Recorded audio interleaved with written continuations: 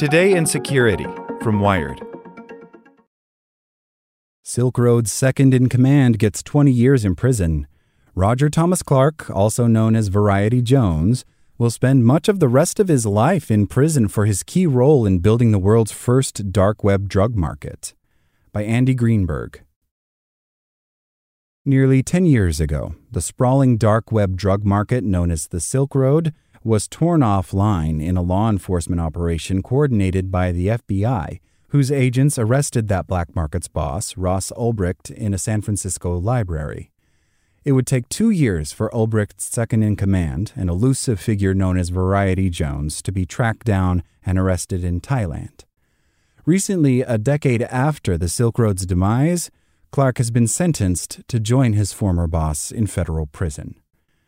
In a Manhattan courtroom on Monday, Roger Thomas Clark, also known by his online handles including Variety Jones, Simon, and plural of Mongoose, was sentenced to 20 years behind bars for his role in building and running Silk Road.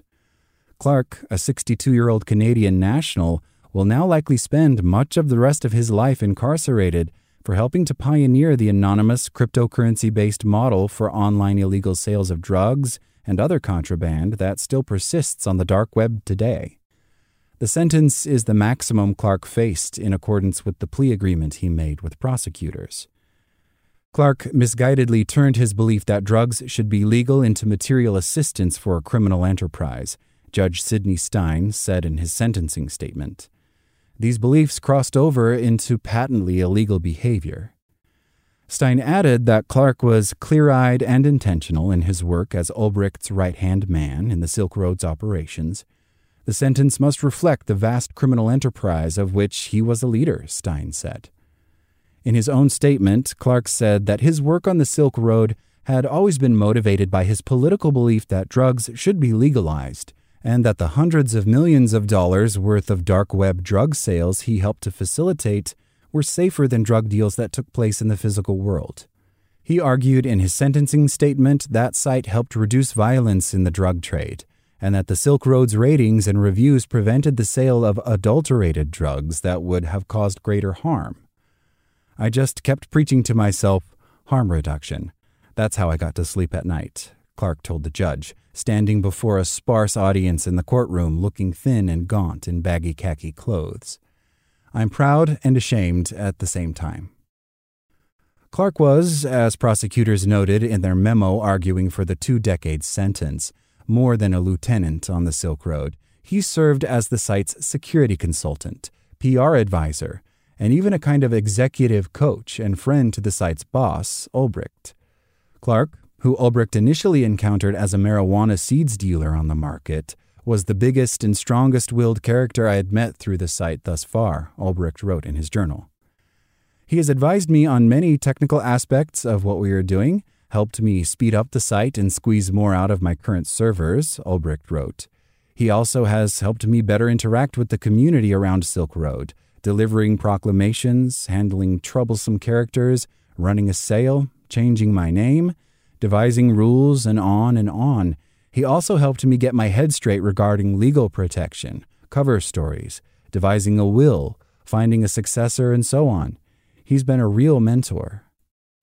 Clark was pivotal in key moments of the Silk Road's history, including a particularly dark incident when he and Ulbricht resorted to violence, which loomed large in Clark's sentencing. Clark played a crucial role in convincing Ulbricht that it was necessary to commission the murder of one of his employees, who he believed had betrayed him and stolen bitcoins from the market. At what point in time do we decide we've had enough of someone's shit and terminate them? Clark wrote to Ulbricht at one point following the discovery of the theft, as recorded in chat logs that were recovered from Ulbricht's computer after his arrest. We're playing with big money with serious people, and that's the world they live in. After Ulbricht agreed to have the staffer killed, in a bizarre turn, his death was instead faked by U.S. federal agents investigating the Silk Road. Clark told Ulbricht that he had made the right move.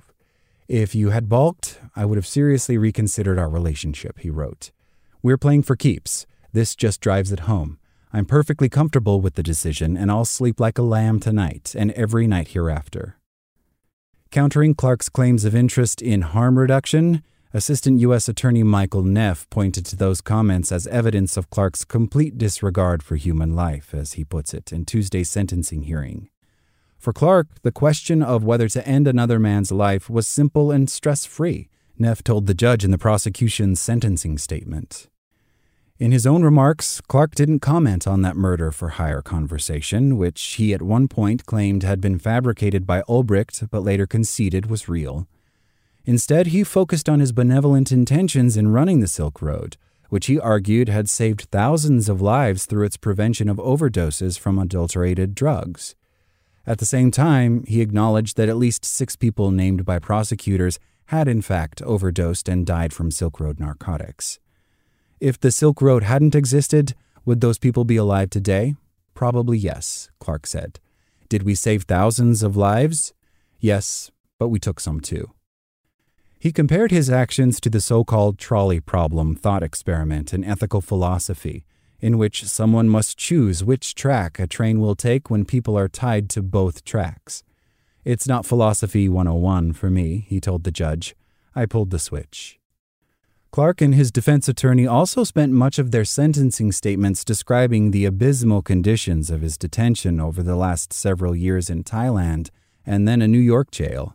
His attorney told the court he was traumatized by witnessing torture and sexual assault in the Thai jail, was denied basic health care, and arrived in the U.S. weighing just 93 pounds. At the Metropolitan Detention Center in Brooklyn, Clark described corruption and neglect, which led to his falling from his bunk while experiencing vertigo in 2021, breaking his pelvis, and being left to suffer overnight despite his pleas for help. Judge Stein acknowledged those years of suffering and mistreatment, but concluded that he was not persuaded they afford a substantial reduction in Clark's sentence.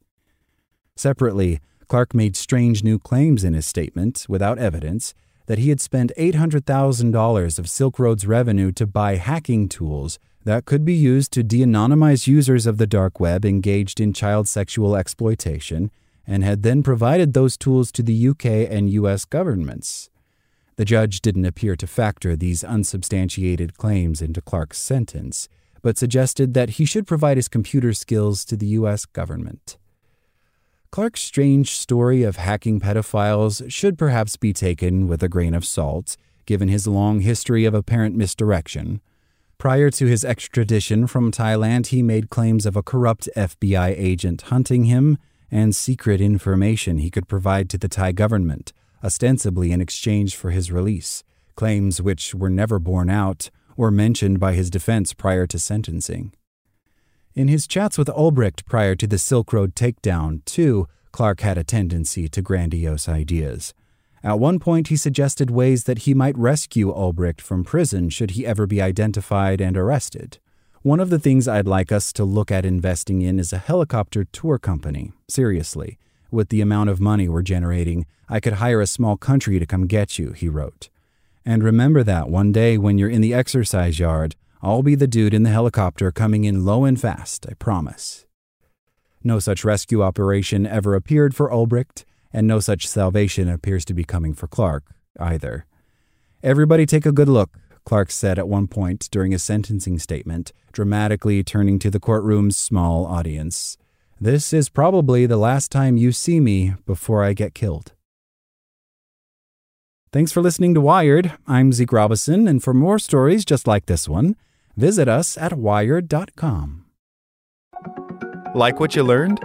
Subscribe everywhere you listen to podcasts and get more security news at wired.com/security.